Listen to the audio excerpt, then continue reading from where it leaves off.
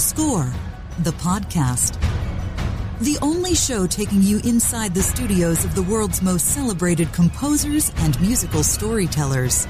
Presented by Spitfire Audio.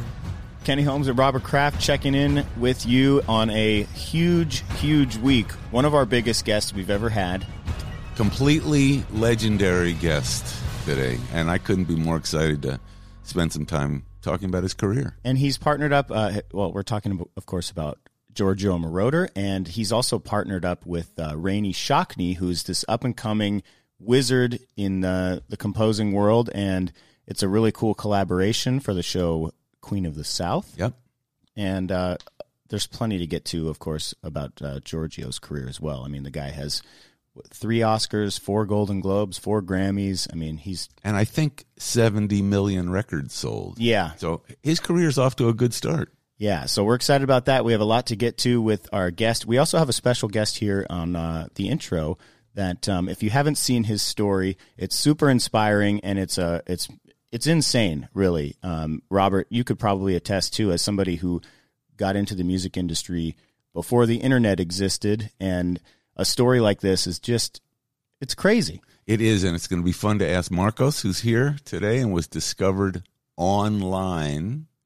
And has just gone through a whirlwind, the internet car wash of madness. That's right. And he'll be scoring every Marvel film coming up, probably by the end of this podcast. But we'll get to Marcos in just a minute. Yeah, first we want to tell you about our presenting partner. This is Score the Podcast, presented by Spitfire Audio. If you're a composer listening right now, you probably know about Spitfire Audio. Spitfire makes sample libraries for the world's leading film composers, including many of our guests right here on the show. Yep, and they record their samples at one of my favorite studios in the world. It's Air Studios in London, where George Martin took the Air Lyndhurst Church. I think David Arnold lives there too. He is. He haunts the upper reaches. I've seen him sneaking around there in bedroom slippers. But yeah, they collaborate with people like Hans Zimmer, the Bernard Herrmann Estate, to create sample libraries to help elevate your music.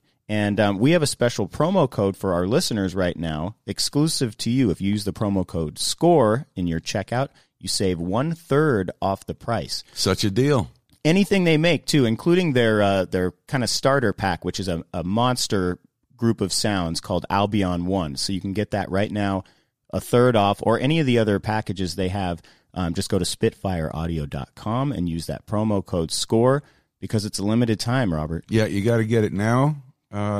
No time like the present, something I like to say. Go to, after you listen, of course, to the Giorgio Moroder episode that's coming up, and with Rainey Shockney, you want to go right to Score Audio and Spitfire Audio, as I was saying, and Score the Podcast, and jump in there and get your Albion One sample library. Use that promo code, and then stick around after today's show. Once the closing music plays, we're going to play you an example of how Spitfire can elevate your music by playing you a demo cue that they provide for us each week, so you can check out some of the different sounds. Lots of action. We're in the middle of the summer, so we got trailers coming up that are exciting. Comic-Con craziness. A lot of folks down there dressed as Spider-Man. I was seeing this morning they had a Spider-Man convention. I didn't know there were so many of them in the world. And some wonderful action at the box office, which our business needs. Of course, Lion King just blowing up. Yeah. And there was a cool trailer. I don't know if you saw the Top Gun trailer with. Who didn't? With the movie star of movie stars. He showed up at Comic-Con too. Yeah, and he's Tom Cruise, that is. Yep. And Top Gun, I thought, looked pretty cool. Do you think this movie, I mean, the reboot thing has kind of been wishy-washy, but I feel like this one is such a lock. Well, there's something about it that makes you feel, I could check that out if somebody tells me it's pretty together. Plus, there might be another song in it by our guest. Very true. Who wrote the huge Academy Award-winning song from the first Top Gun. As I was going to say, Take My Breath Away by Berlin, a Giorgio Moroder smash. I wonder if he'll be on board for that. I haven't seen anything about that yet. I think he's going to tell us the answer to that. Did you see that Paul McCartney is writing a musical? Yes. It's a Wonderful Life, right? What an amazing thing. What a beautiful story to musicalize, too. Surprised it hasn't been done, frankly. Yeah. And apparently he's been working on it for a while, so I hope that's as great as it probably will be. One of the greatest songwriters to ever live, tackling one of the greatest stories ever. That's got a lot of potential. Of course, this week there were Emmy nominations. Yes, and let's get to those. I would like to say not only congratulations to all the nominees, but how exciting for Score the Podcast. Yeah, like half of our season are nominees. Many. If you look at the outstanding music composition, you have Hildur Gudnadóttir, who scored Chernobyl and was our guest. Of course, Chris Bowers for the Ava DuVernay When They See series, Us, yeah, When They which See is Us. just incredible. And the kid on the final episode of that, Yeah. I was blown away by him, and I was like, "There's no way." And he did get a He got a nomination as nomination. well. Yep. He played himself as a kid all the way through an adult. He's the only one to have that happen, which was really cool. We have Ramin for Game of Thrones, of course. Yeah, You know, what a killer score, and he's going to be hard to beat. Then, I mean, my friend Marco Beltrami for the beautiful score he did for Free Solo, and Benjamin Wallfish, who was our guest on Hostile Planet. yep. A shout out to Miriam Cutler, great composer, who had 2 nominations. Love Gilda and RBG, the notorious RBG, in the same category. And Stephen Price, our guest, did Our Planet. And I'd like to pat myself on the back for the prediction I made last July after watching Succession. Nicholas Bertel getting the nomination for the best main title music for Succession. That I still think it's just a lock. That's my opinion. Such a cool It's musical the coolest treatment. theme I've heard in a long time. And if you listen carefully, as I know all our listeners do, you hear that theme come back in many different varieties Variations, of orchestrations throughout. So, Nick, look out. And Stephen Price, David Arnold, a lot of the roster from Score, a film music documentary, too. You Yep. can see David Arnold in there. good luck to all the contestants. I think on our next episode, we're going to be taking a summer break after this episode. But when we come back, maybe we should do Emmy predictions and just show how terrible we are at figuring out who's going to win. I like that. Emmy predictions. Will there be any money on it? I mean, could we just kick in? I certainly don't want to. After last year's performance, I don't want to be putting any money on it. We could have a But little. maybe Matt can put up a purse Yeah. and see who picks the best winners. I think that we made one really bad prediction a couple episodes ago, which we have to now. This might be an indication.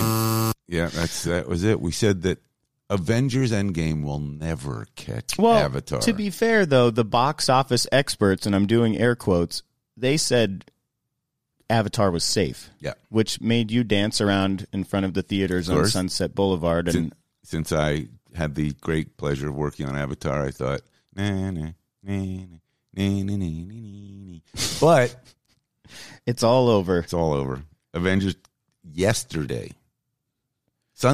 on Sunday of the weekend. You got to think, though, is Jim Cameron going to re-release Avatar for a month before Avatar 2 comes out? Smart move. And then he's going to go. I mean, how would buy he all not? the tickets? He's got to fight fire with fire. He's got to doesn't get he? out there, yeah. And the amazing thing is, what's really either tragic or wonderful is now they're both Disney movies, because Avatar, a Fox film, Oh, weird. is now under Disney.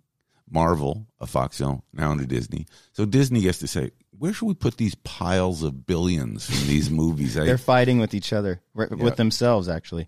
Another thing to mention, to update our ongoing Michael Giacchino Batman developing story, Michael Giacchino, in front of an audience, a room full of people, posted a video putting director Matt Reeves on blast for The Batman, and everyone said something like, "Don't blow it," or something like that. But either way, he keeps poking the bear on this Batman thing and talking about it, and he's doing it, right? I mean, come on. God knows. They're playing games or they're trying to milk it for everything. It's going to be really awkward if he's not scoring The Batman.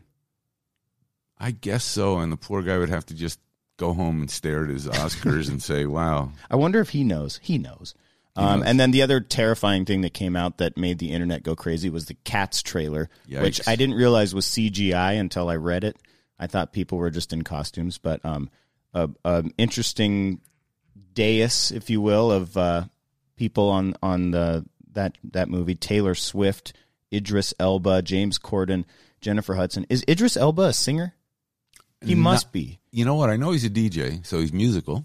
Okay. And he also, I think, is, if you took a look at everyone on the planet, you'd probably come up with Idris Elba's the coolest person in the world right now. Probably top 10 coolest people in the world. He could do anything. I'm sure he can sing.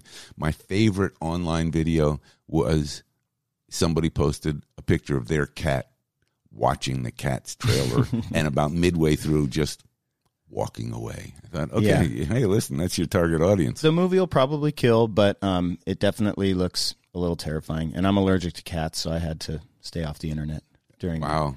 We want to also remind everybody that this is the last chance to vote for the podcast awards for 2019. Just takes a second if you can help us out. We're up for 2 categories, the People's Choice and the TV and Film. So you just go to podcastawards.com, register real quick with your name and email, and then give us a vote if you like what you're hearing. Come on, bring it. I think right before we get to Marcos, we got a couple interesting movies in the marketplace this weekend before we sign off. One that I actually really want to see. It's some movies I kind of want to see. This one. I'm so pumped. Once Upon a Time in Hollywood, Quentin Tarantino with big stars. Leonardo DiCaprio, Brad Pitt, Margot Robbie. You say Leonard? I call him Leonard. Lenny. It's like Jordan Bieber.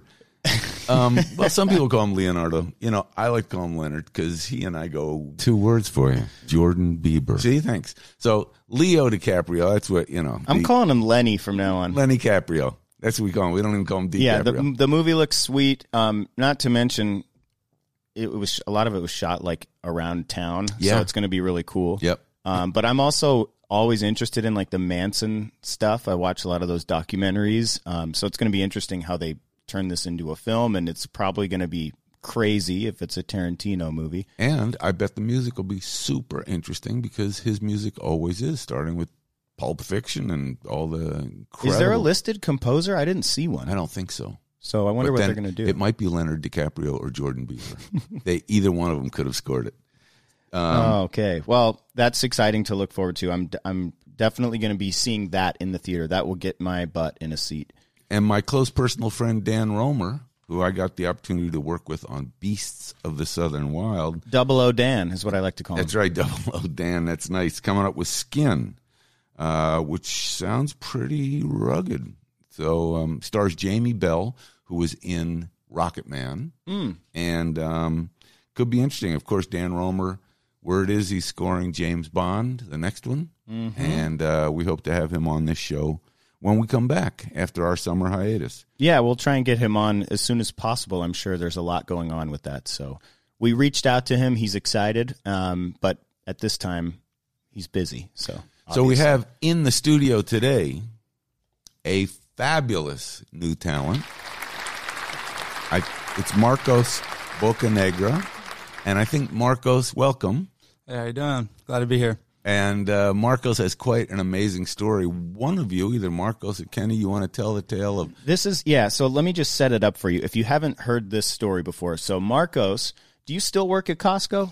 I'm on leave right now for 5 weeks for the internship, so... Very nice. Yeah. Okay, so Marcos was a Costco... What'd you do at Costco? So I'm a tire shop employee, so I just install tires.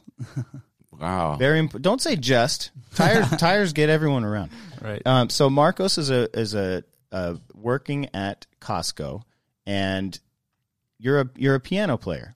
Yeah, I taught myself when I was 12. So I mean, when I started teaching myself, my dad would take me to Costco to go play the pianos, and even then, when I was like 12, I'd always have like a little crowd. So it's weird how later on in life I'm working there, this whole video blows up. Yeah. So your friend took a video of you playing the piano at Costco, and it's funny in the video as the time goes by in the video, you kind of see more and more people stopping, and it becomes like a little Venice Pier sideshow where like someone's playing and they're like, "Oh, you got to hear this guy." So you post this video online, and what happened? literally, I posted on my break within like the end of my shift, like 2 hours. It was already had like 1,000 retweets and maybe like 5,000 likes. And like all night, just cling, cling, cling. Before you know it, it's at like 42,000 retweets, million views. And here's a little clip of the video. He's playing Time by Hans Zimmer, the Inception cue.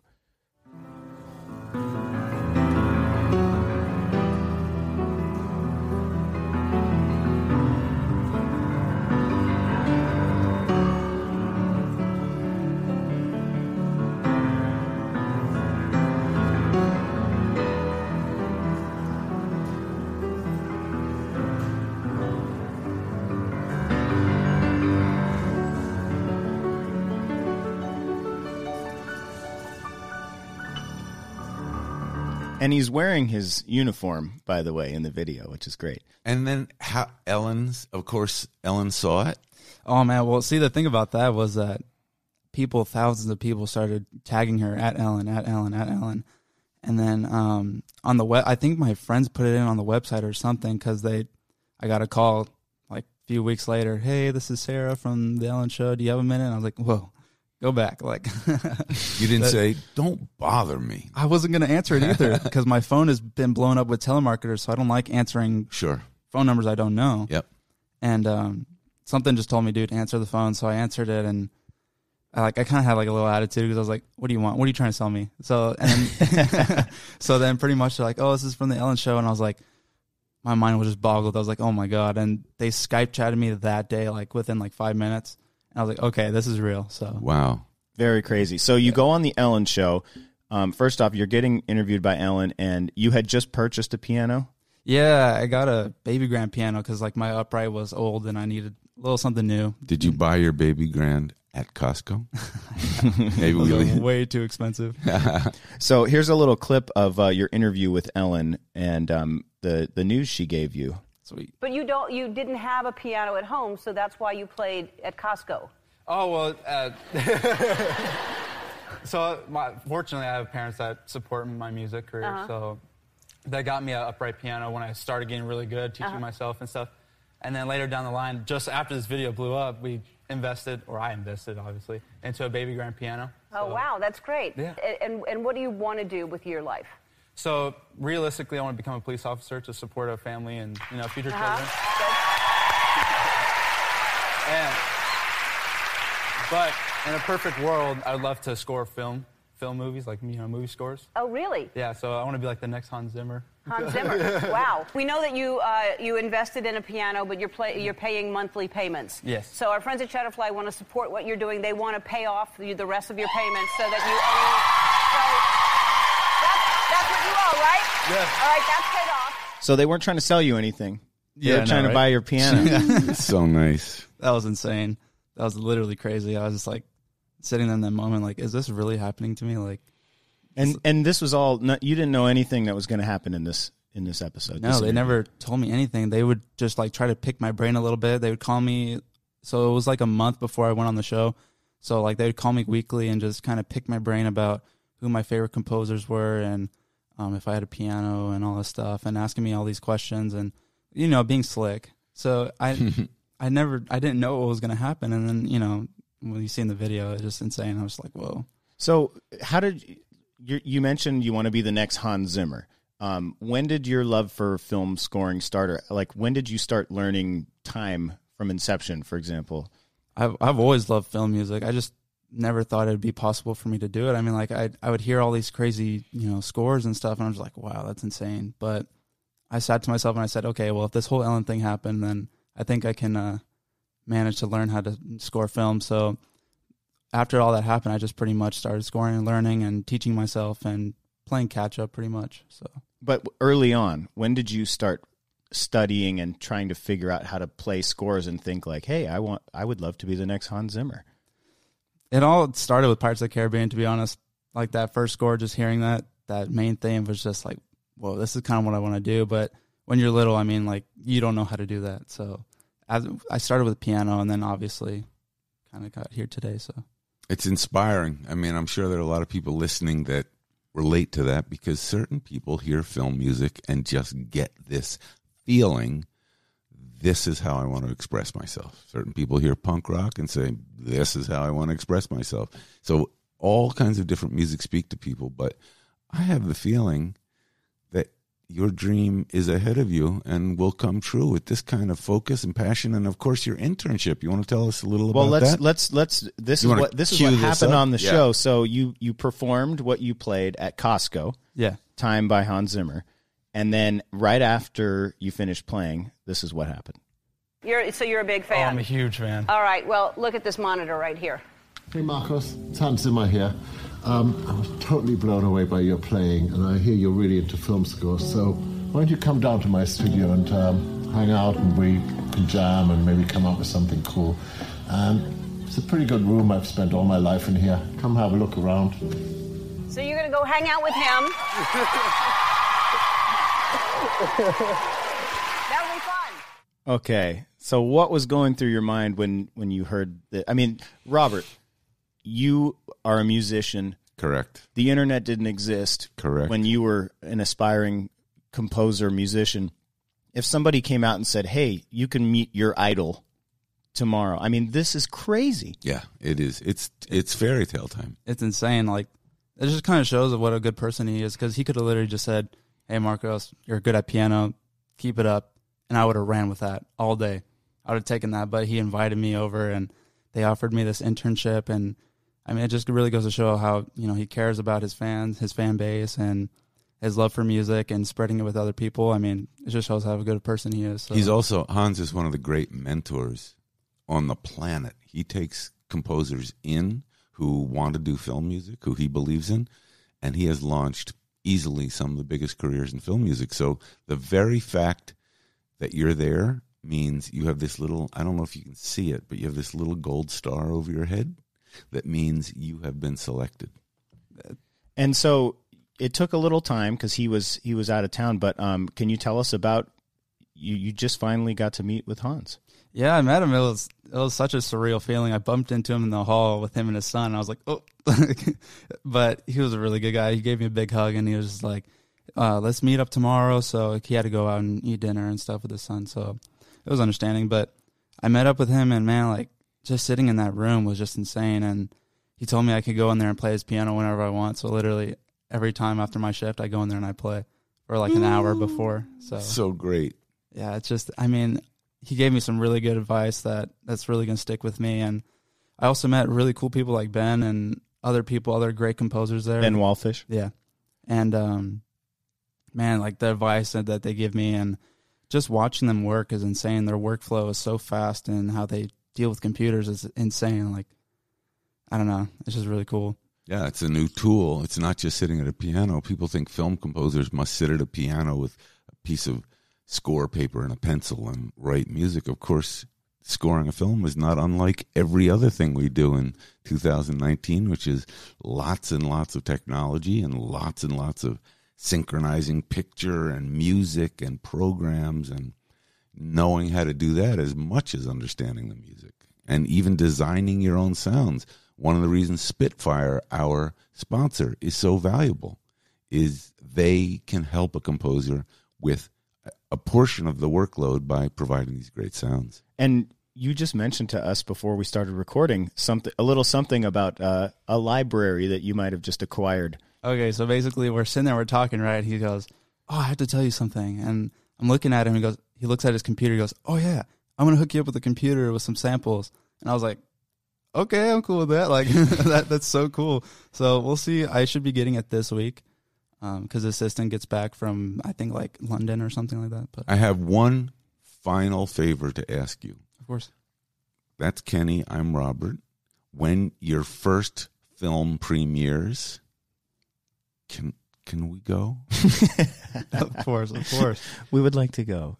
I'd like to go sit in the room and say, I remember the summer that he was an intern for Hans Zimmer, and here he is with his name, Music By, on the big screen. That'd be super cool. There's a common thread here in our previous episodes, and it reminds me of the Tina Guo episode where Hans Zimmer found her video online and called her up to play cello on, was it Sherlock Holmes? Might have been, yep. Nathan Barr last week went on a crazy bus trip Hans said, man, you got to get to know somebody like that. The world we're living in now, and I try to harp on this as much as I can, is make sure your stuff is online and your story is out there so people can find it. I mean, this is such a tool that people are connecting with. Do you think about, like, what if I didn't post that video? Every day, man. Like, if I didn't post it on Twitter, because I wasn't going to post it, and that's where it mainly blew up, I'm just thinking my life would be so much different. Like, I'd just be going day by day through Costco trying to figure out a way. Because, you know, when you're a musician, there's so many people out there there's always someone better than you, you know, realistically. So it's always hard to stand out from a crowd, and just to be given that opportunity just to be seen is insane.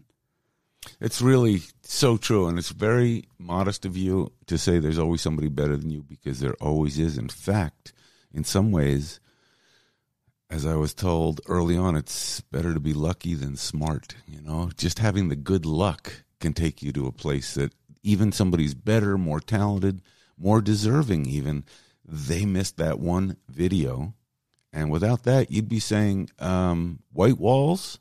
That would be that would be your instead of strings and horns. Right. So God bless. What have you learned from all of this and moving forward? I mean, this is just the beginning, obviously, and you talked about how you're constantly writing, and this is kind of a new field for you. You're a piano player, but film scoring is a new world for you. Yeah, I'm just taking it day by day. Every day I'm writing something new, learning something new. With the composer sit-ins, that's so valuable for me, because I'm watching the composers and how they do things, and I'm like, oh, well, strings can do that now, so I know that. Oh, just building up my arsenal for my own, and once it clicks in my head, it's kind of limitless for me. So I just gotta keep learning, keep going, and yeah. I think when you say composer sit-ins, some of our listeners may not understand that Hans Zimmer not only is arguably the greatest or among the greatest composers on the planet, but he also has a facility in Los Angeles where there are many composers in various studios around his, so that you get the opportunity, if you are lucky enough to work there, intern there, be a composer there, to walk next door and see another world status first-class composer working on whatever movie he's working on or TV series. So you can tap lightly on the door and say, can I sit in? And, or they come in and say, hey, man, I need some help with this. So it's a community and a really valuable. It's like a hotel. Yeah. You walk down the hall and there's different rooms. And what I like about it, too, is they have all the different flags for what country the composer is from. Yeah, right on the door. So it's super diverse and unique, and there's different projects going on all the time. Can you tell us a little bit about what the atmosphere is like there? Is the door open for everyone? Is everyone kind of just bouncing around, checking stuff out? Man, it depends on who's there. When Hans is there, it's super crazy, but everyone there is so nice. They're all so welcoming, and when you sit in with someone, you're always going to learn something new. It's just a really awesome atmosphere that I like being around, and I'm trying to stay around. So, well, I learned something new today, which is that miracles do happen. I mean, truly wonderful, and what a great story. I mean, to go from Costco to Ellen to Hans just makes you realize what's next. Yeah. And I know what's next here. What's next here is we're going to have Giorgio Moroder in just a moment. Very true. We're going to play out a little cue that Marcos wrote for us yesterday, because he's writing new stuff every day, which is another thing, is a good reminder, right? Yeah. Keep writing. Keep writing. Keep writing is exactly it. Let's hear it. What did we decide this is called? Fresh. Fresh. Okay, here we go. This is Fresh by Marcos Bocanegra.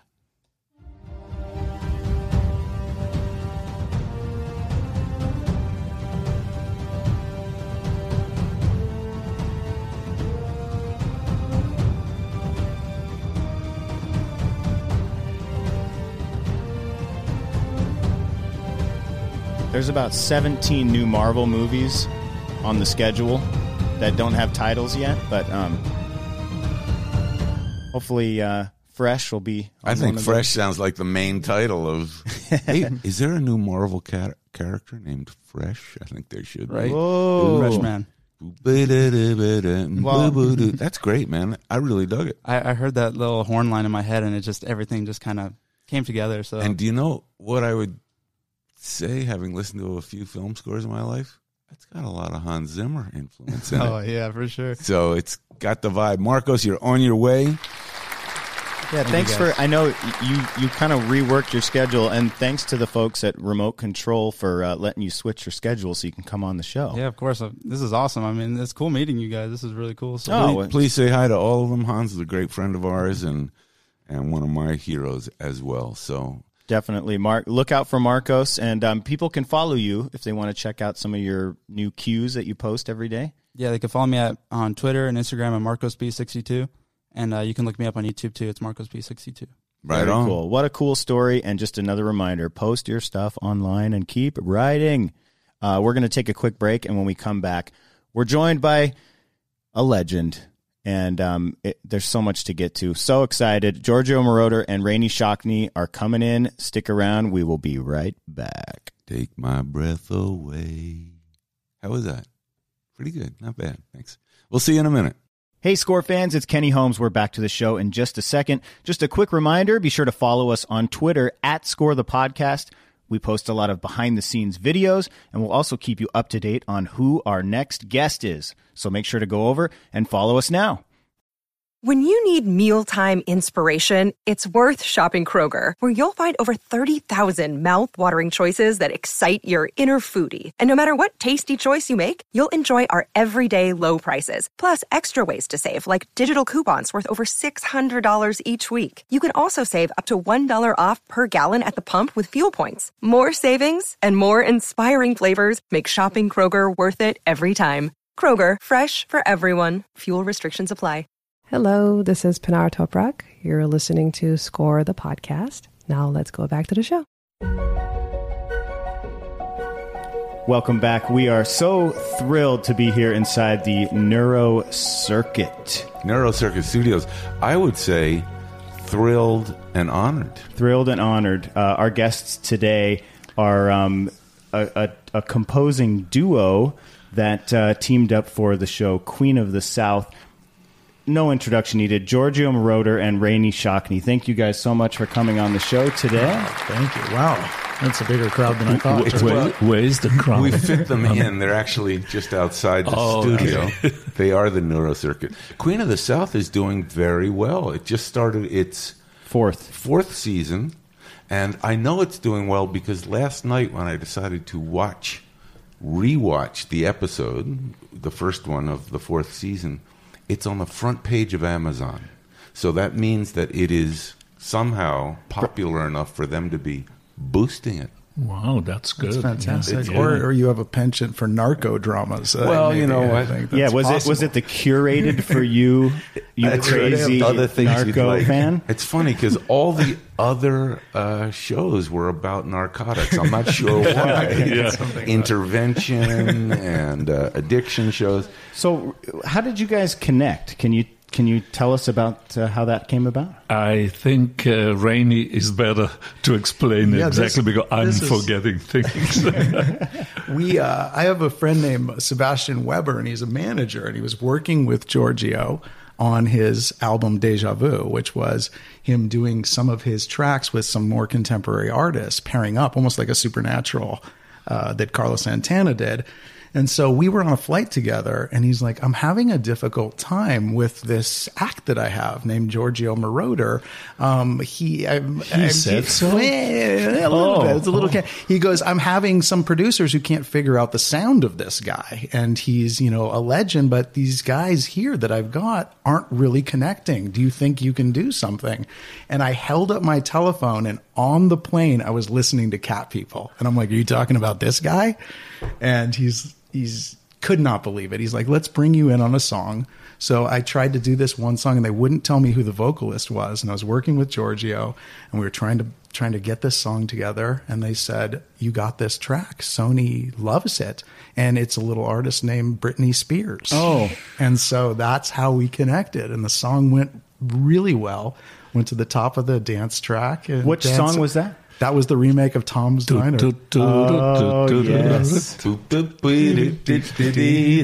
I play this song for my DJ the second song, and it works so well. People sing with it. I take the tracks down, leave the drum in, and it works perfect. That's so great. And did you record here at Neurocircuit?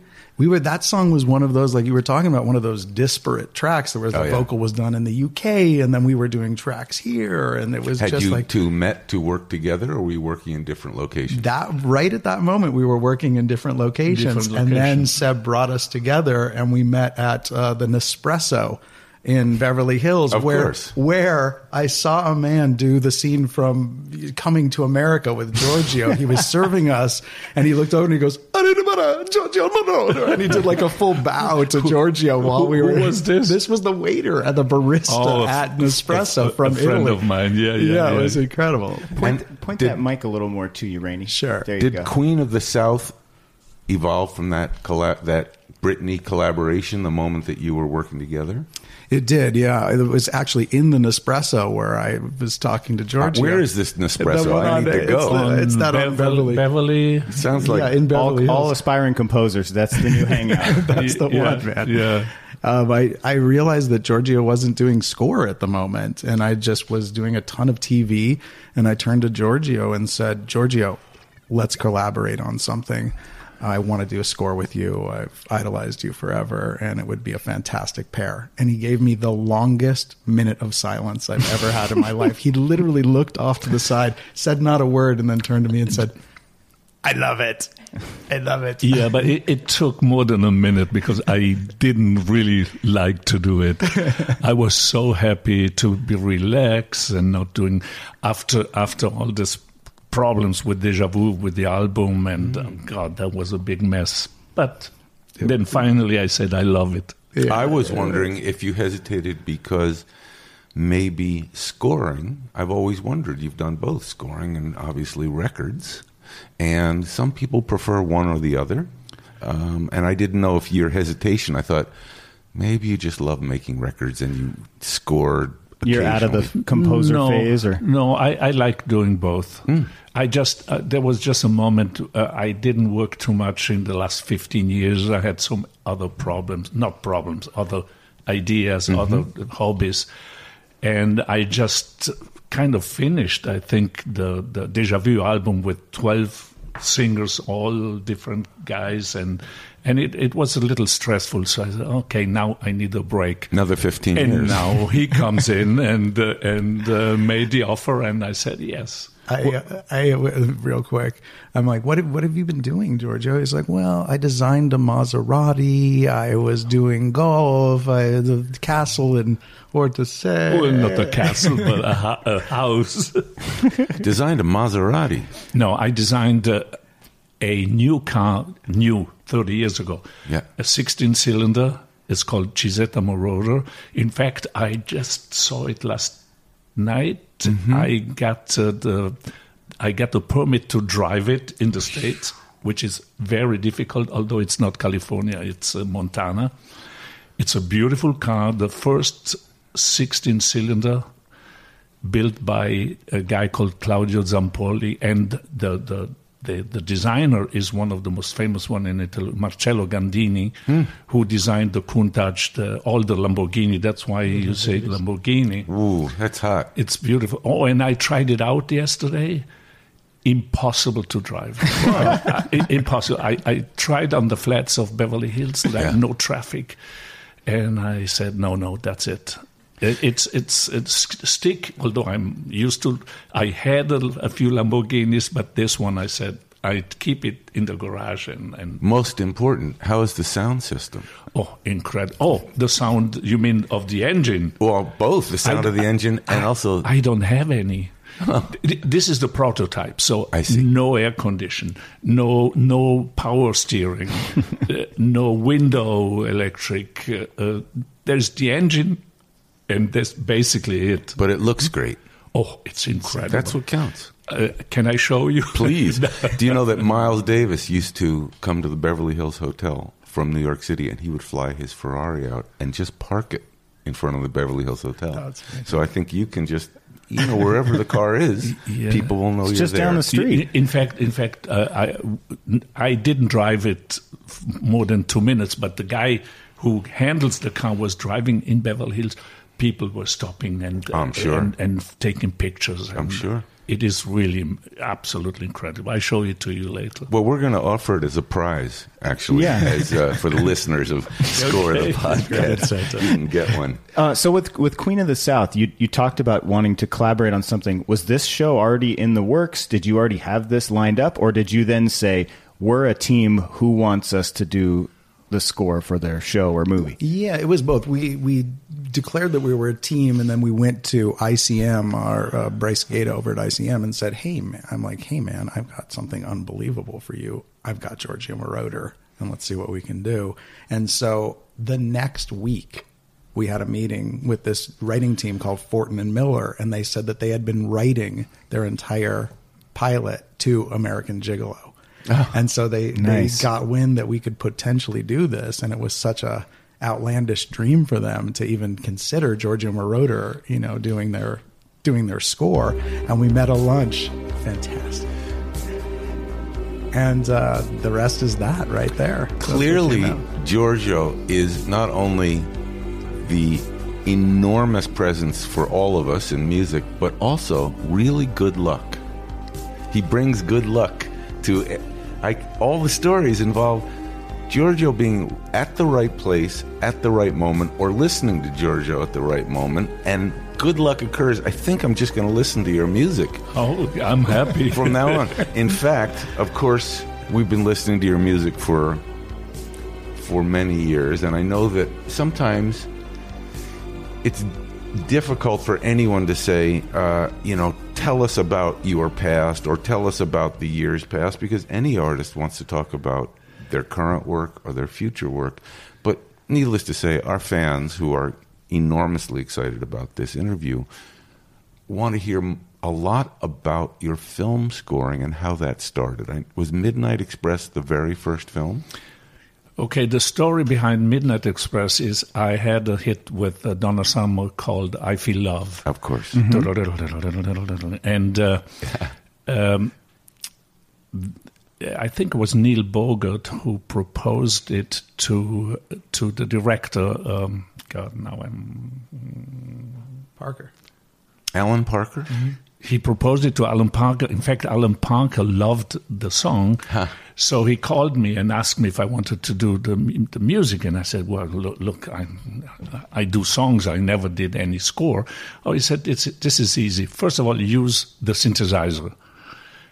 And give me one song which is kind of inspired by I Feel Love, which then became The Chase.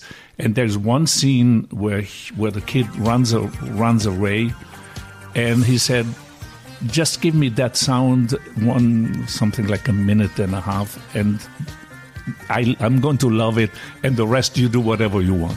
Wow. So I said, okay.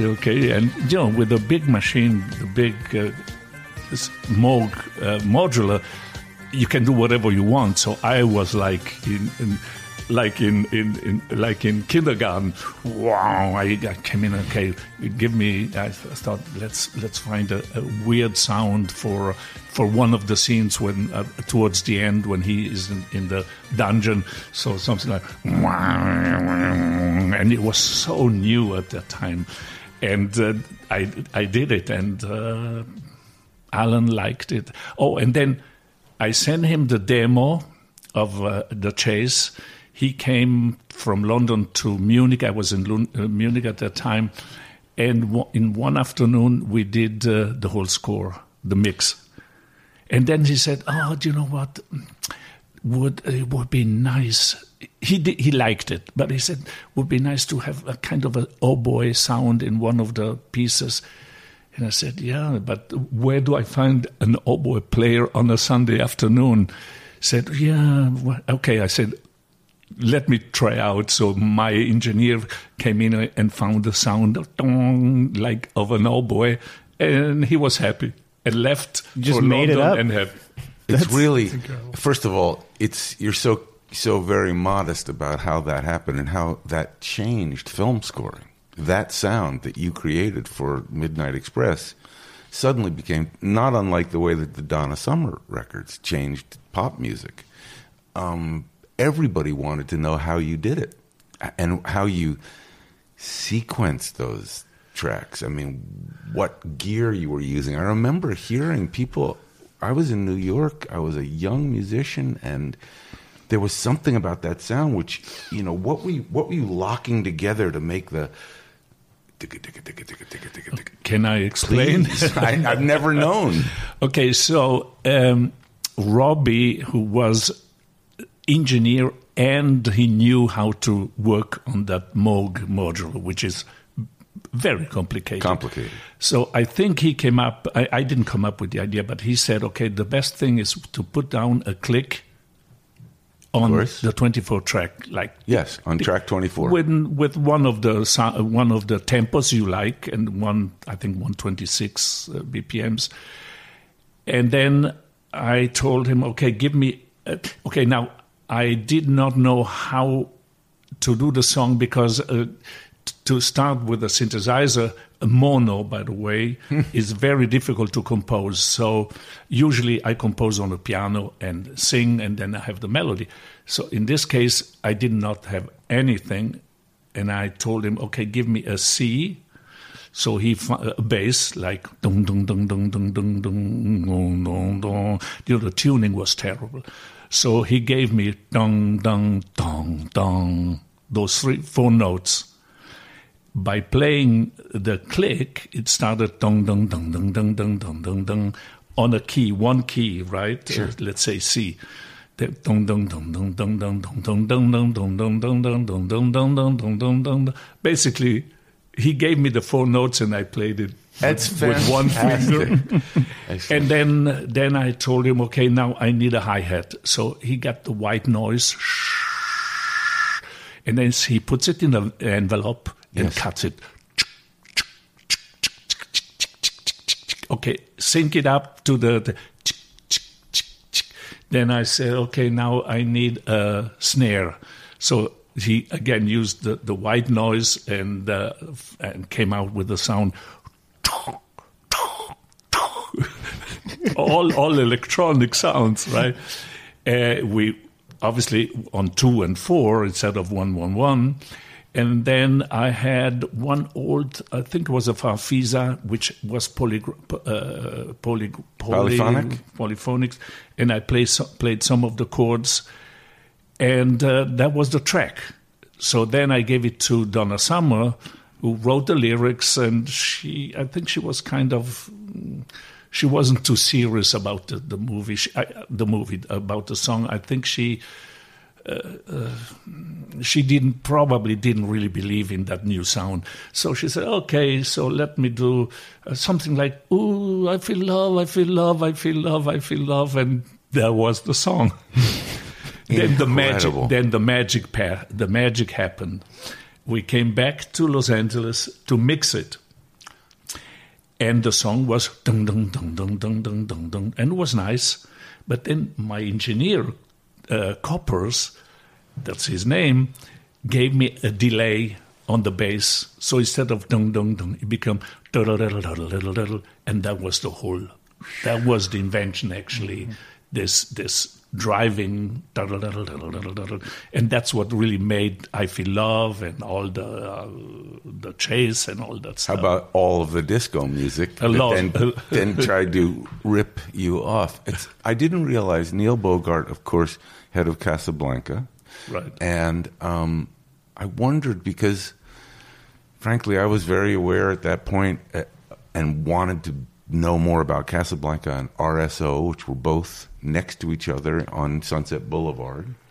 Irene Cara was on RSO, and I don't know if that's because of you and because of Flashdance she was there, but I mean, that song, the song Flashdance, was it Keith Forsey? Keith and Cara wrote the lyrics. Right. And so it's interesting you say you wrote on the piano, because I wondered, do you... maybe it was a synthesizer. Yeah. Between pianos. So you would write away from the record, of course, not just sequencing the record right on the money, which is what it sounded like you did for that score. But Flashdance was such a huge such a huge song for everyone, and I think you are discounting how much those records not only meant, but how musical they were. You know, these very hooky melodies in a pop record. Yeah, but it almost did not happen. How is that? Because the producer, Jerry Bruckheimer, him and his partner just had a funny movie, something like Doctors in Love, which was not a porno, but kind of a soft. So I said, and nobody knew about Flashdance. What does Flashdance mean exactly, right? I never thought of that. So I said, okay, I told Jerry, okay, I have to see the movie before I do it.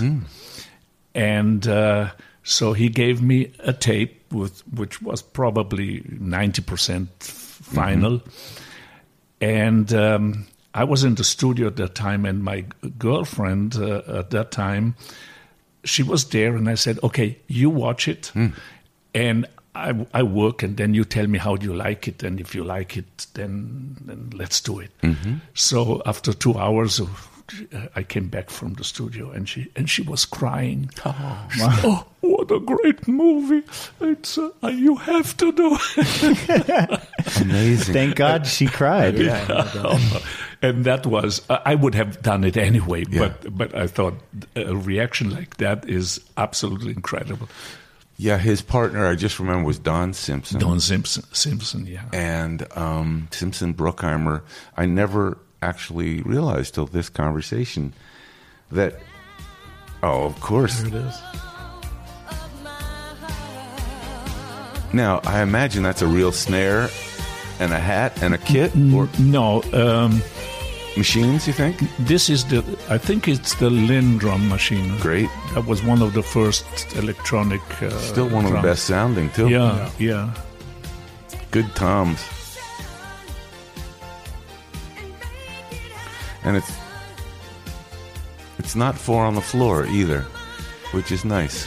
Yeah. Well, I didn't think I should do a typical disco pop song. Yeah, it's pop, and it's a very inspiring song. And were you now getting at this point? Were you getting asked to do songs for every movie that you're scoring, or was that part of? How did that? Was it first a song, and then hey, why don't you score this too, or how did that unfold? Well, basically, they, if I remember Scarface, for example, Brian De Palma just asked me to write the score. Then there were some scenes in the discotheque, so I wrote a disco song for the discotheque. Or American Gigolo, they just asked me to write the score, and obviously there were some songs. So later on, I noticed I did less score, and for example, Top Gun, Harold Faltermeyer did the score, and Jerry Bruckheimer asked me to write some songs, and I wrote, I think, 4 songs. And one of them turned out to be as big as any song from that moment. Yeah. Oh, it's so great to listen to. Are you involved at all with Top Gun 2? Yeah, they asked me to write, like they asked everybody. You could maybe write some songs. You could do an answer song, "Give My Breath Back." Well, I can tell you, I'm started to work a little bit on that song. It's very difficult because if I would do something which is too similar, then they would say, "Okay, yeah, he did it 30 years ago." Wait, so you are doing a song for Top Gun? Well, I'm trying, yeah. This is a movie where everybody wants to write music, so I'm one of those guys. But they specifically asked me to. They want you. You have a decent resume for Top Gun movies. I think maybe they should choose you. Yes, probably. Track record. But it's difficult too, because it's what am I going to do? If it's too similar, then they say you had it already. If it's too different, then it's that maybe it doesn't fit. I have a recommendation. I would go back to that Nespresso where Rainey There it was, is. where That's all the magic this hour. good stuff happens. And I would really be curious. I know there's no real firm answer. How does Giorgio Moroder write a song? In other words, do you, while you're on the airplane later today, do you think about a chord pattern or chord changes or melodic fragments, or do you sit at a piano until it comes to you? Or is it a combination of all those things, particularly for a movie like Top Gun? In fact, I'm going to ask the other question. Take My Breath Away. Was that a line of dialogue? Where did the lyric come from? No, I think no. I don't remember. I don't think it was from. That was Tom Whitlock who wrote the lyrics. I don't think so. But basically, if I'm not in a studio, I try not to think about songs. The only thing I remember was they asked me to write the music for the Olympics in Korea, in Seoul, in 1988. And I was in a restaurant, actually, and I was thinking there has to be some catchy thing. And I said, hand in hand. I didn't have the lyrics. Da, da, da, da, da.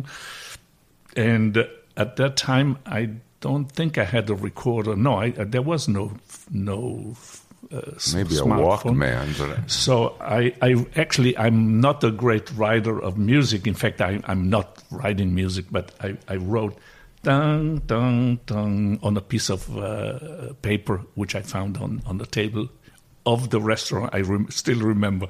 I went home and I played it so that I wouldn't forget it. But usually I sit on a synthesizer or piano. So it's like everybody now. I have a rhythm in my headphones. I hear what I'm playing and I sing. and you sing your own demos? Can we No. expect a Giorgio Moroder No. album coming out? No, definitely not. I do get some when we're doing our collaborations and Giorgio's in Italy. He'll send me a track and he'll have a melodic line with his vocal on top, and it's an amazingly And he's going to wonderfully blackmail me. affected. Yes, and I have files. You mean you don't know what's out there already? Oh, by the way, Donna Summer told me she had every demo I sent her. I said, "Oh, great!" That must be incredible. Yeah. Okay. I feel love sounds a little different coming from Giorgio's vocal. Yeah. We're going to take a quick break, and then when we come back, we're going to talk more about Daft Punk and a lot more with Giorgio and Rainey. And I also want to talk about you guys worked with Pitbull on Queen of the South. That's right. We'll stick around. We'll be right back. Hey, Score fans, it's Robert Kraft. We're back to the show in 25 seconds. If you like what you're hearing, do us a quick favor. Rate and review the show on your favorite podcast platform. It just takes a second, and it helps the show grow. Hey, thanks. We're going back to the show right now.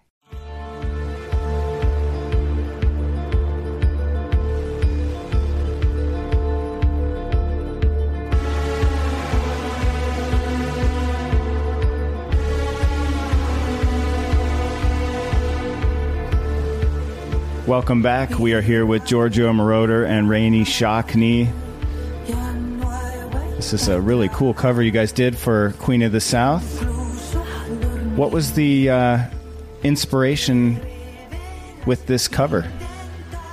That was a really interesting. We had when David Friendly and Natalie Chadez, who was the showrunner on season 2, they got together and they said, we want something that honors this type of narco drama, but is an homage to the 80s and feels like a more really intense, not obvious cover.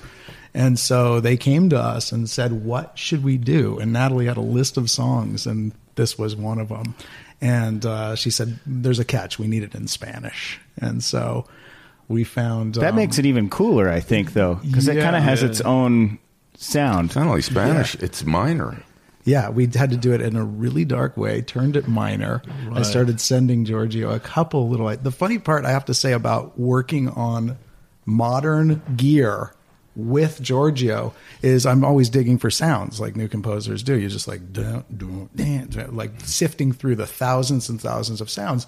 And there have been instances where I hear a sound, I'm like, this is perfect for Giorgio. And and I look up, and the sound is literally called Marauder 602, or it's called like Midnight Express 33, and I just can't believe, So I'm like writing in the echo of the. Where did you find that sound? Those I would write on those and those Moog on the Arturas. Because I know that Hans Zimmer has a Giorgio sound. Oh yeah, a little. Maybe that's the one. That's amazing. Midnight Express. There's actually a sound in the very beginning of that cover, which reminds me a little bit of the Scarface score. That kind of distorted, low, sound. And I can imagine that was inspired by.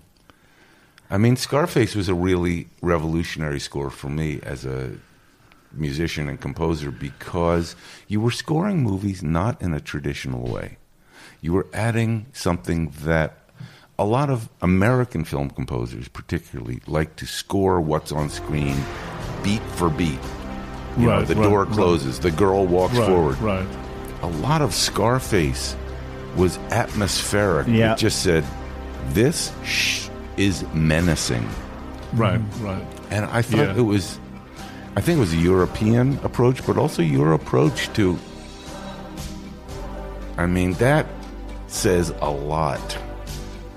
Ooh, those changes. Yeah, and you know what? I'm really proud about those changes. They're really and from time to time I try to play it again, and it takes me 5 minutes to get the chord. This part is easy, but the beginning is. Sometimes where did I go? How did I do it? So now, I guess if I would sit on the piano, I would not be able to play it. I understand. They're very challenging relationships between, even the bass notes are, up a third and sort of in almost Gregorian or classic sounding. What was the discussion with Brian De Palma on creating that score? Do you remember? No, very little. Brian was he was working in New York. Then he came here. I think he was very, very little involved. Obviously, the dance songs that I don't think he was ever listening. Let me tell Giorgio Moroder how to cut a dance song. I don't think so. And the dong dong, those notes, I just sang them to him. Something like and he liked it. So then, and that happened in New York, and then I came out here and I started to work on it. And those bass lines which you were talking, I love them. They are never on the dominant. Yes. It's always on the third or the fifth. So, and I think there are some sections where it really works very well. It's unnerving. It makes you nervous. It makes you nervous about Al Pacino. I was going to say, Tony Montana makes you nervous. Yes, and so those unsettled things, and they're also, I used the word before, they're menacing. It feels like something's bad has happened. When we started doing some of the stuff for Queen, we were pulling a little bit of the influence from Scarface, and I'm starting to play these things, and Giorgio and I are here on this keyboard, and we're starting to play our chords, and I turned to him, I'm like, this is evil, man. It sounds evil. He goes, no, it's not evil. It's dramatic. I did. That's very classic. I like that. When you work on Queen of the South, do they send you an episode and you score to it, or do you send them music and they pop it in? The beginning tracks, we did a couple of great ideas that we came up with in here and sent them to them, and then they ended up cutting it into the show. But everything else they send, and we do a traditional spot, and then we go back and forth here. When Giorgio's in Italy, he looks at the scenes and then sends me some MIDI or some ideas or something completely fleshed out, and then it's fleshed out even more. He doesn't send you a round trip first-class ticket? Not every day. You were ready to come, and then suddenly you were busy, or there was too much snow, it was too cold for you. Do you have a studio in your house? Yeah. Or is it adjacent to your house? No, it's, studios, I don't have a studio like this because I rarely record vocals because in that little town where I live, you don't find great vocalists. So I do the demos. I have my programs, I have speakers, I have microphones, and I'm up to date with it technologically. So I do demos. Then I have several people who do the tracks. I have one guy in Nashville who is really good. I have two guys in Germany. So they do the basic tracks. And then I have I have 2 or 3 singers here in town, and they do the demos and partially write the lyrics. So I do a little more than bass chords and drum. Some important counter melodies I do, but the rest I have musicians to do it. We wanted to ask about how you guys connected with Pitbull and what it was like working with him.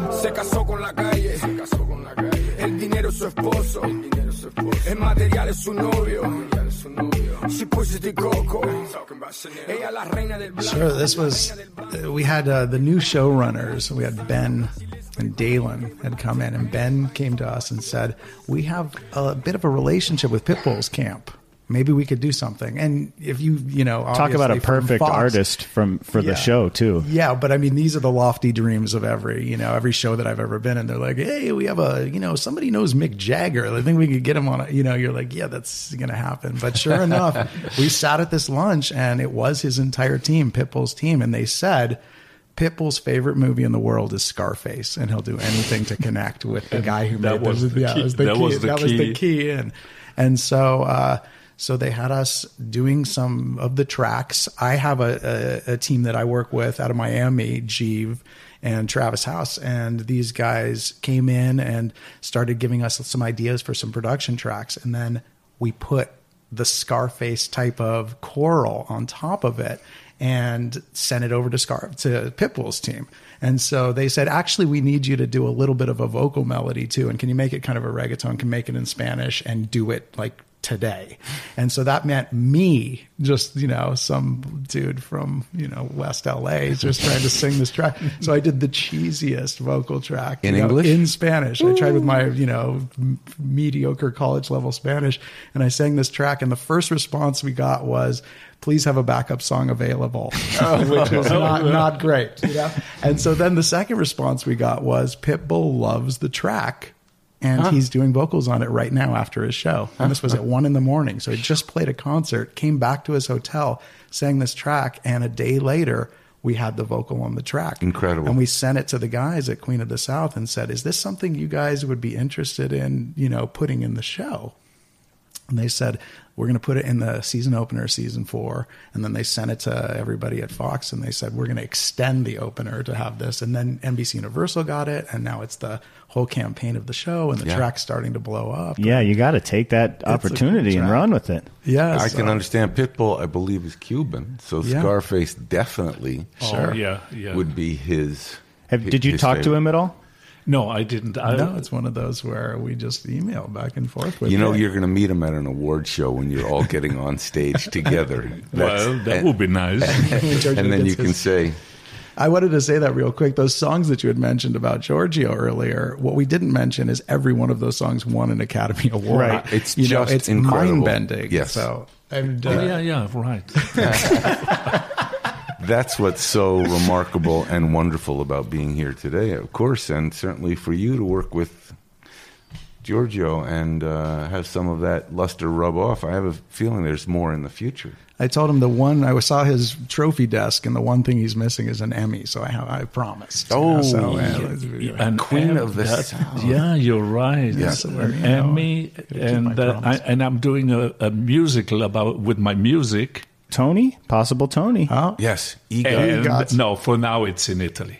Oh, okay. I do it in a theater. It's already. It's not written. It's not done. But the opening is in June 2020. Oh, so it would be your songs, with a story weaved through, and is the story fictional? We're debating if it's my life, which I don't think so. It's not interesting enough, and pretty interesting. So humble. You would have Italy, Germany. I would have to invent a lot of stories. We'll never tell. Yeah. And or I would prefer a fictional story like Mamma Mia, which I think was great. That's great. And so this is done. I mean, the story is not done. The music is done. Yes. And it's coming out. I have a show for 4 weeks in 2020. I would like to go to Italy. Yeah, well, that's a good. I could invite you finally. And May is not too bad. It's not too cold. Do you know where? We'd love to, Giorgio. In Bolzano, which is in the Dolomites. Well, just next to the Dolomites. I'm just planning my itinerary already. Okay, so. take a car from Verona towards Munich. Car from you Verona cannot to Munich. miss it. Okay, Carol, you writing this down? Yes. Just out of curiosity, did you see the Donna Summer musical on Broadway? Yes. No, I saw the one here in La Jolla. Is it something you care to share, or you can say the less said, the better? Well, the main problem is I did not understand all the dialogue. For example, when the lady played myself as two women played me and Pete Bellotti, which was a little weird, right? Modern. So I didn't really understand too much. But what I didn't like is they didn't slow. They took the tracks down and put dialogues on top, and then came back with a song. That kind of interrupts the song. So the good part. Yeah, you're waiting to hear the song, and then suddenly somebody talks. But they kept that stuff on Broadway too. I didn't see it. The singers were incredibly good. Oh wow! The three girls were absolutely top. Maybe the show was not. It didn't look expensive. Yes, you know the big shows. They look. Sure. It looks nice, but not. When they do Marauder by Marauder, your show in Italy, no dialogue, just let the songs go. Oh, that would be great. But that's just an album, then. It's right? only 9 minutes. Yeah. My song. Speaking of Marauder, Giorgio by Marauder, I can't go with this interview without talking about Random Access Memories, which is one of my favorite albums. It's easily in my top 5 of all time of my favorite albums. What was your connection to Daft Punk? Had you worked with them before? No, I liked them. I liked whatever they did. And one day I got a call here in town. They want to meet for lunch, and I said, okay, I come, but under the condition I can take my son with me. He loves them. He is a fanatic. So I said, okay, you come and have lunch with them, but don't tell anybody how. No helmets, right? No helmets. Don't tell anybody how they look. So they asked me if I wanted to work on their new album, and I said, yeah, whenever. So at that time I was living in Paris, and then Thomas called me. He lived there too, and said, come to the studio and let's work on a song. So I'm happy, went there and thought, okay, great, to work with Daft Punk. And I start to play piano and I sing and we compose a song. And they said, no, let us do the music. You just talk. You just tell the story of your life. Wow. So then I come in and they had 3 microphones and a chair and I was supposed to talk. And I asked the guy, the engineer, why do they have three microphones? Well, they said the microphone on the left is a microphone of the 50s or 40s, actually. So when you talk about your life in Italy, they're recording with that microphone. Then they had a microphone of the 60s, end of 60s, early 70s. I don't know which one, Sony, probably one of those. And I said, and that one, that's when you tell the story about the 70s. And then they had a new one, which I didn't know, and said, and what's that one? Oh, that's if you talk about the future. So I said, this is great, but who would ever know the difference? So he said, nobody. I said, so why are you doing it if nobody would hear the difference? Oh, he said, the two guys, they hear the difference. Incredible. So I just told the story, and like Rainey, they could blackmail me because I told them so many things which I probably forgot. But they have it on tape. And they interviewed you, and then this you didn't know how this was going to be used? No idea. I was thinking, what could they do? Maybe they take a little bit of Giorgio, you know, like sample effects, sample it. And I didn't hear for like 7-8 months. And one day I met the engineer, the original engineer, and said, so tell me, what are they doing? He said, no way, I cannot tell you. I was trying to bribe him. They're so secretive. And then they played it to me, and I loved it. It's such a cool track because it's electronic, but then it also gets a little orchestral, and I have a little clip here. Yeah. Free your mind about the concept of harmony and of music being correct. You can do whatever you want. So nobody told me what to do, and there was no preconception of what to do.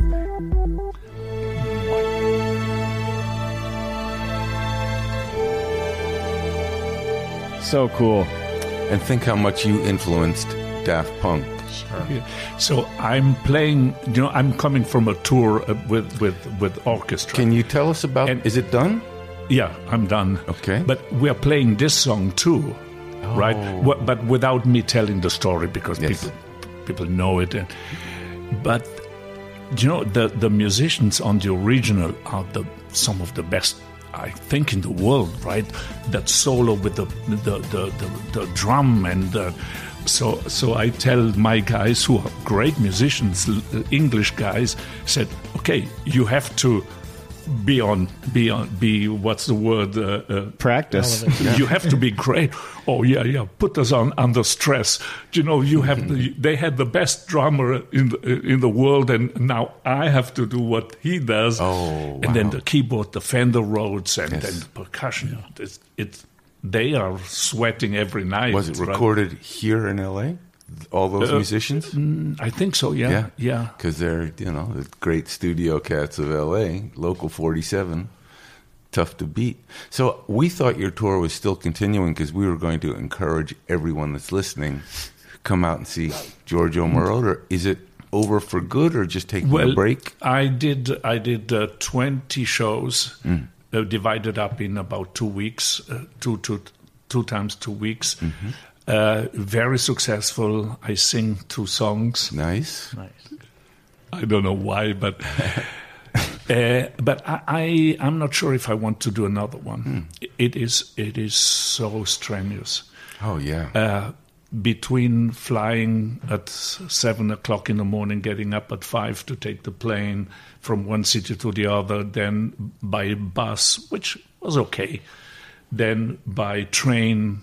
I give you the last 10 shows. I left from Italy to Innsbruck, Vienna, Moscow, back to Vienna, by bus, Budapest, by plane, Milano, by train, Firenze, by train, Roma, by flight, Amsterdam, by train, Paris, by flight, Copenhagen, back to Zurich, London, Frankfurt, home. Looks easier on paper, I think. Yeah.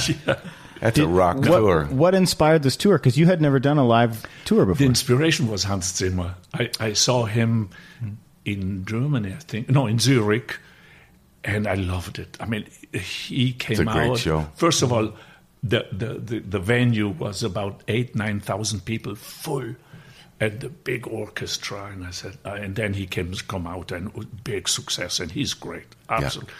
So I said, well, maybe I'm thinking Then I saw him again here about 6 months later, and so I was talking to him. Do you think I should do it? Yeah, why not? Yeah, he encouraged me. Yes. And so I found a company who was ready to invest the money and the time, and we did it. Oh, I'm so sad we missed it. Is there going to be a Blu-ray or anything? Was it videoed at all? I don't think so. It's like a Daft Punk lunch. It has to be very secret. Yeah. The Giorgio if you weren't there, it didn't happen. You can't see it. I still have 4 shows I forgot. I have one in Merano, which is next where I live. Yeah. And I have on festivals. I have one in Amsterdam, one in Brussels, and one in Copenhagen. When is the one in Brussels? Damn. I think in it's the fall. I think it's in August. In August. Okay, I'm just planning my itinerary because I'm going to be at every single show. And so at your shows, there's an orchestra, and we are five. It's a small one. We have 5 musicians, a band, 4 singers, 4 strings, and then we add some stuff from the original tracks. Some songs and scores. No. Songs are all sang. I sing live. Yeah. Well, obviously. Yeah. What we did is we composed some strings and then put them from MIDI to strings, and then we added the if you need a roadie to come out. It'll be like I think before we close up, we just have to ask. We were very curious to know if there's someone today, maybe even for your Top Gun #2 song, Rainy, you might have some thoughts. I'm sure, just like Pitbull said, there isn't an artist today that wouldn't say, I'd work with Giorgio Moroder. I'd sing a song on Top Gun 2. Is there anybody that you are thinking about that you like? Is there anybody? Up-and-comer, maybe? Or there was this guy who did the theme song for Who's the Boss, I think. Oh, who was that? I think really tough to find him. Yeah, and that guy. I heard that he's very Yes. Oh, he's too expensive. You could never afford him. That's you? I thought, it's kind of, when people talk about great music, they say, well, first, Who's the Boss? Then they talk about Scarface and Flashdance. It's up on the list. It's always on the. I was thinking there must be a vocalist out there. I even thought about, who has certainly some of the artists that have inherited, Diplo and Calvin Harris and these artists that have inherited what you've done and taken it to the next step. They always have a vocalist, and whether it's Halsey or different. I wonder if there's anybody yet that you've heard or that is interesting to you. You know what? I'm not thinking about the singers because I know I can get first Jerry Bruckheimer and Joe Kosinski and Tom. They have to like the song. Of course. So for now, it's nothing really urgent. They are still filming partially. So I'm going back to Italy and I'm going to start. Yeah, it's going to be tough, but I think there'll be a moment walking in the beautiful Dolomites, right? When suddenly you hear click, click. Oh, and, my and goodness. You know what? And now I have my smartphone and I'm recording it. Of course, no more writing at the restaurant. No. I'm curious.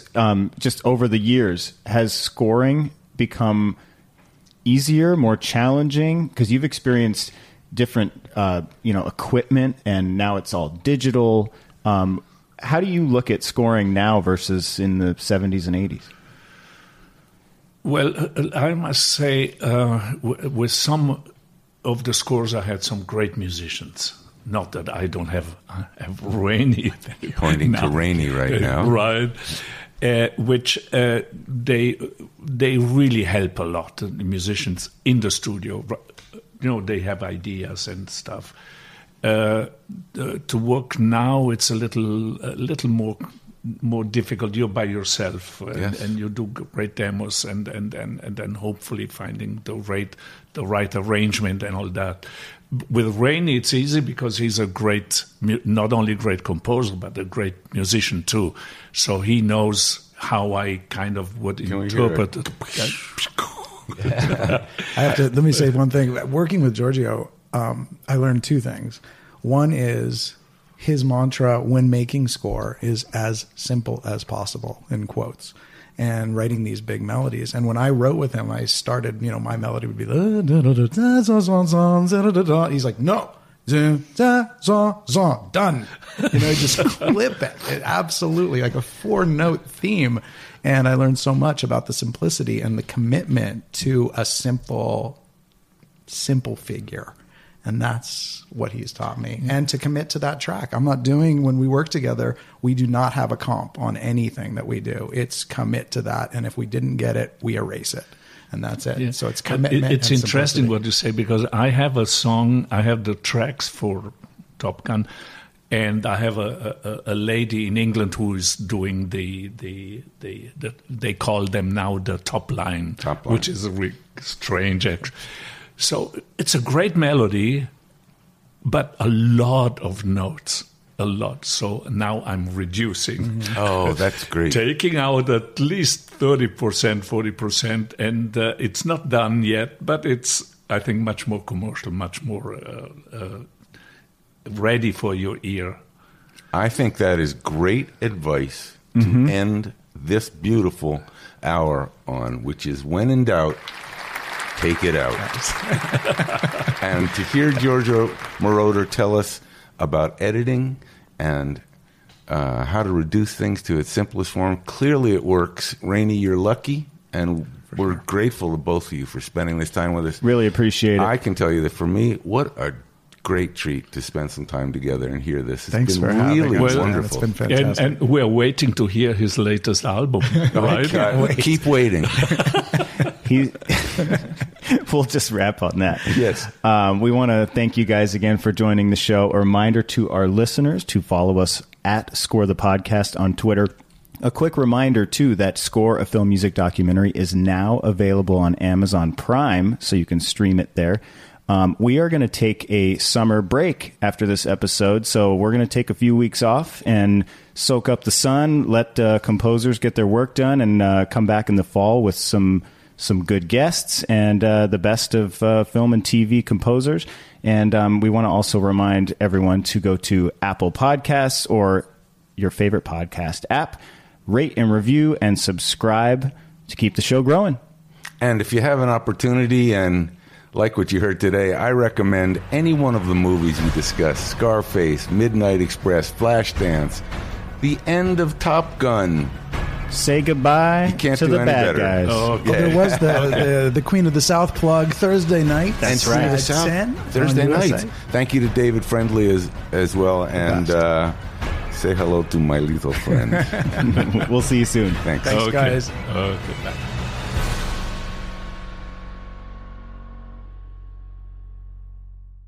Hey, Score fans, we're so excited for the support of Spitfire Audio. They collaborate with people like Hans Zimmer and the Bernard Herrmann Estate to build sample libraries that elevate your music. You're about to hear a musical demo of what that sounds like. And as an exclusive to our fabulous listeners, Spitfire Audio is offering 1/3 off any product they sell if you use the promo code SCORE. Oh, wow. That's me. Just go to SpitfireAudio.com and check out their selection. And remember, this offer is exclusive to Score the Podcast listeners, so take advantage of the deal. It's a limited time offer. Again, 1/3 off with the promo code SCORE. Here's a quick example of what some of the sounds sound like.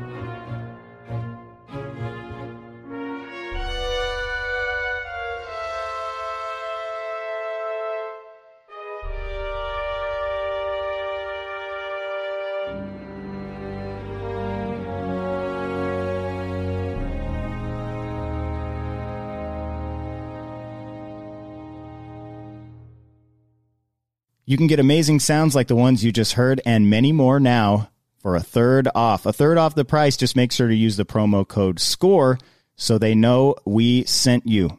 Steven Spielberg and George Lucas. What about Strange Lands and Escape from the Everyday? It's brilliant, George. Before anyone knew them by name. Who's a good boy, Indiana? 400 grand? Let me explain it. George, that's our money. Blockbuster. Following the spectacular failures. Sir, are you all right? And the unexpected triumphs. I told you, George. I told you. A 6-part immersive audio series. Blockbuster. Experience the entire 6-part series ad-free on Apple Podcast, Spotify, and all other platforms.